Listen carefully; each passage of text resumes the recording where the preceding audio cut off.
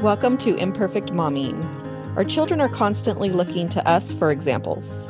The term role model doesn't quite cut it here. We are shaping their worldview with every move we make. You see, it's not in the lectures we give or moments where we are actively attempting to teach them. It's in the micro movements we make, the unconscious ways in which we navigate life. We are constantly teaching our children how to show up for themselves, their friends, their future partners, and even their future children. So what can we do to ensure we are raising thoughtful, compassionate, self-aware human beings?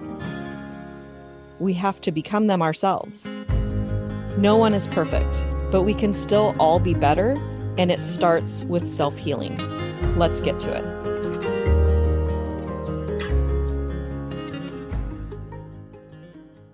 Good morning and happy Mom Hour. And if you are listening on the podcast, welcome to Imperfect Momming Podcast. I am coming to you today to talk a little bit about a bunch of different things because I had lots of thoughts today.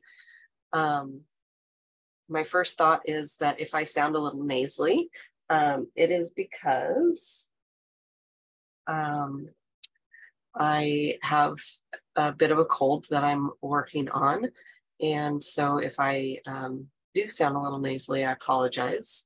There's also a noise over on my left that is a little disruptive. So I apologize for feeling a little distracted. If you are a follower of mine on social media, then you saw on Saturday, in theory, that my son won first place in aerodynamics and at the Science Olympiads, which if you've been listening to the podcast a while, you've heard me say that I didn't know what Science Olympiads was. I didn't know that it existed before my son volunteered to join. And it was almost like he immediately regretted it.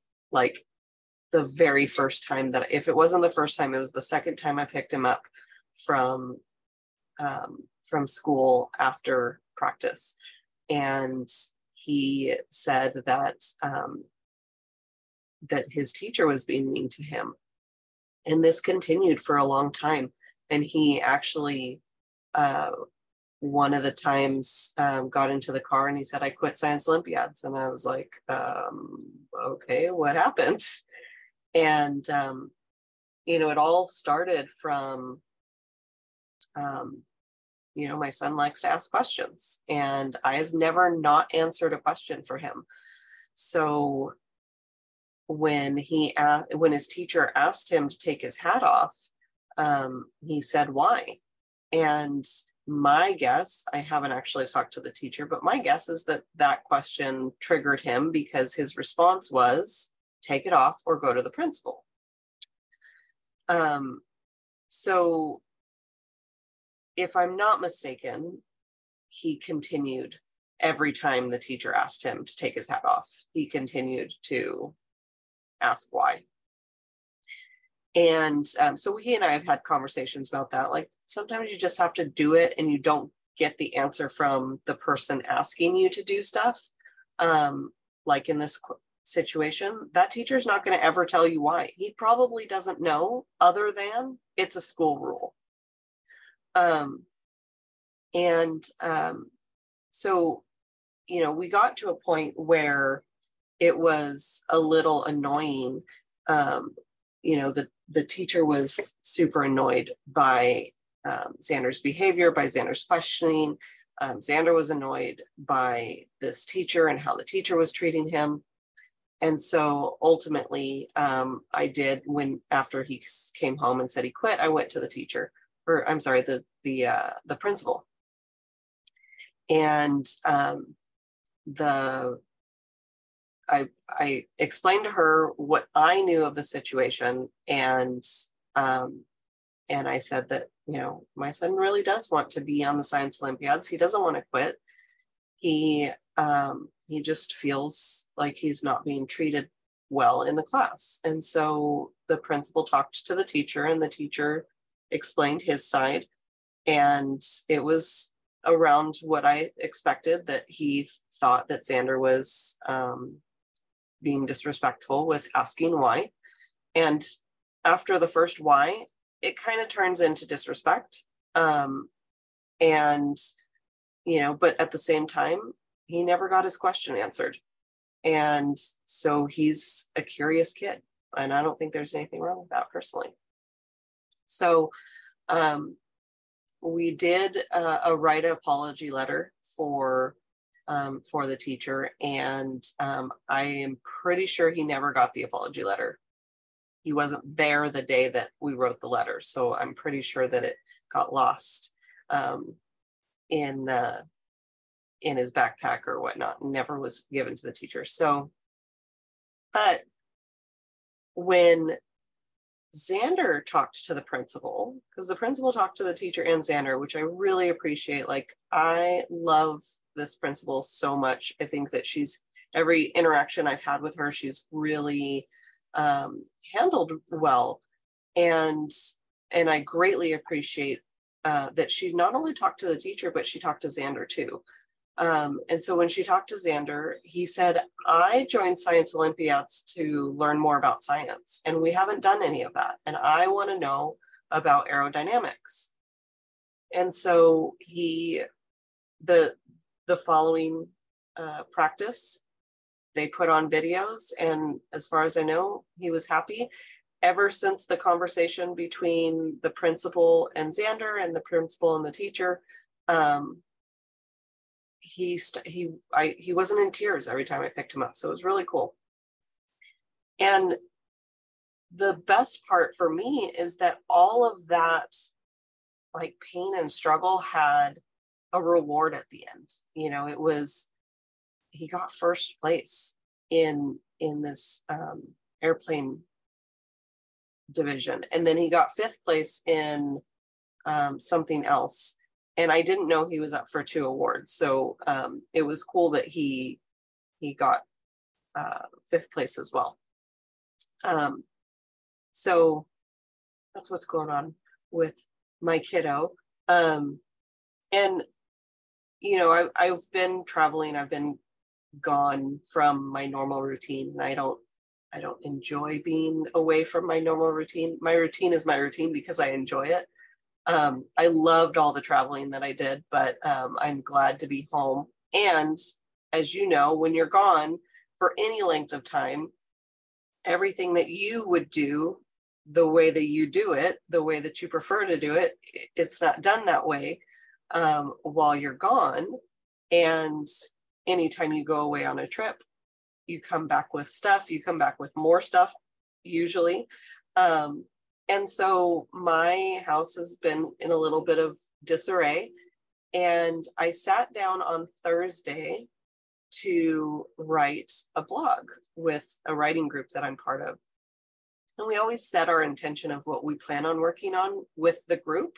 And then we check back at the end to say what we accomplished. And I said, you know, I really want to work on this blog, but my desk is a mess.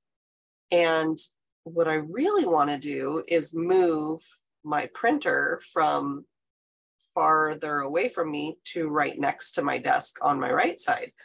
And which, if you're watching the video, you can see I did, because there's the paper tray. And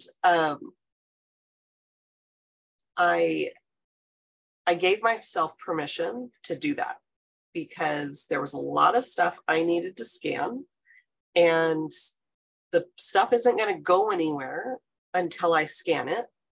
That's kind of my system.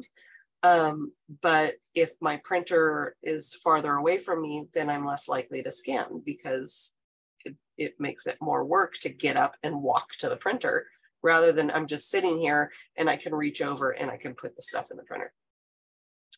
And I ended up taking 30 minutes maybe to not only move the printer, but actually to scan all the stuff and then like clean off my desk. So for me, having a cluttered desk is like is the worst thing. Like, I don't want to sit here when my desk is cluttered. If I don't want to sit here, I'm not going to want to sit and do my work. So I'm definitely not going to want to sit and write a blog. So I allowed myself to, I'm using air quotes here, waste the time to clean my desk. But number one, it made me feel so much better to have my desk be clear. And then I ended up writing a blog about the experience. And so what does this have to do with being a mom? I think a lot of times we think about the shoulds. I should do this, I should do that. And we don't allow ourselves to set ourselves up for a win. You know, laundry is always a good example for me because everybody has laundry. And as far as I know, nobody likes to do laundry. And so it will get backed up and piled up. And then you just feel like, oh, I haven't done all the laundry. But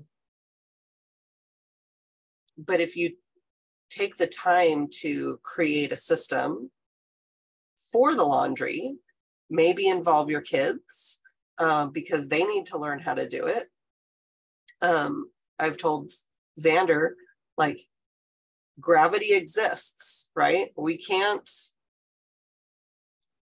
if we want, we can't say, but gravity, I really want to fly. And then gravity's going to be like, yeah, cool, go ahead and fly now, you know, but I really, really, really want to fly. Gravity doesn't care. It's still there. You're still not going to fly. And when I told him this example, I said, don't talk to me about airplanes because that's not the point. The point is that there are some things that we can't change no matter how we want to, no matter how we resist them. Laundry exists. Laundry is never done because as soon as you're done with all the laundry, unless you're doing it naked, you got more laundry to do.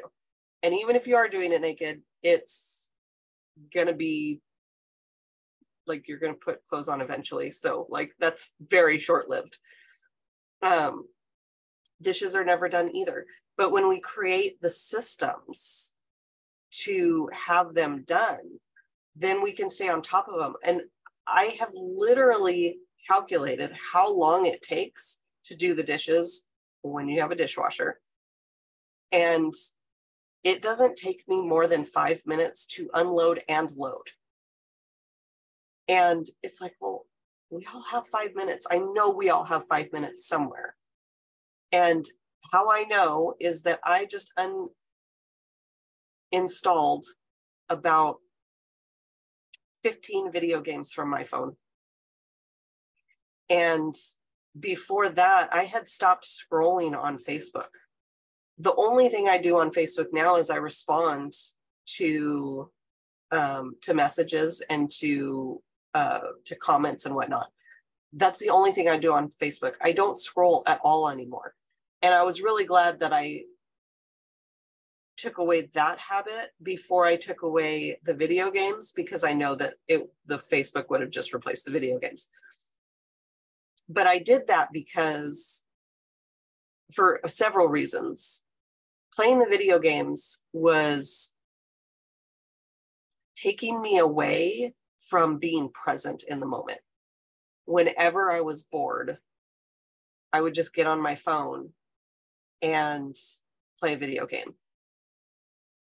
And there's not a whole lot wrong with that. But what was the problem is that it was spilling into times that I wasn't bored. It was just, it became a habit, like, oh, I gotta farm the thing. And then like I stopped cross-stitching sometime around, I think, October, because we got the new dog and She almost destroyed it. And so then I just stopped doing it because I didn't want her to destroy something that I'd spent a year working on. And then because of the video games, I never picked it back up. So anytime I had time where I was a little bit bored or just wanted to zone out a little bit, I used a cross stitch. And then I started doing the video games. And I just realized when I was in Canada, I finished my mom's Christmas stocking, and it took me maybe 3 hours. I could have finished it by Christmas last year, and I didn't. And that was a huge eye-opener that I had just stopped. And so I was filling up this time with something that's not tangible. And I know that when on my deathbed, I'm going to be more proud of the cross-stitch stockings that I made my entire family than I am going to be about the video game and the corn that I harvested. So I know I kind of jumped all over the place. I don't know that all of those things tie together, but I think you can forgive me for a little bit of brain fog. And I really do hope that you got a couple of nuggets out of here that you can apply to your life. And if not, nothing that I say is gospel. It's just to spark some thoughts in you. And my goal is for you to think about, what's right for you in your life. So I will have another episode of Imperfect Momming podcast will be released on Thursday, and we'll see you again for Mom Happy Hour next week. And until then, keep healing. Bye, guys. Thank you for tuning in to Imperfect Momming. It's time for us to step up and realize that our power is not in trying to shape our children. Our power lies in shaping ourselves into the people we want our children to model themselves after. Don't just do it for your kids. Do it for yourself. When you become a more self-aware, compassionate, and confident person, you and everyone around you benefit. For more information about me and my work, visit AlysiaLyons.com. That's AlysiaLyons.com. See you next time.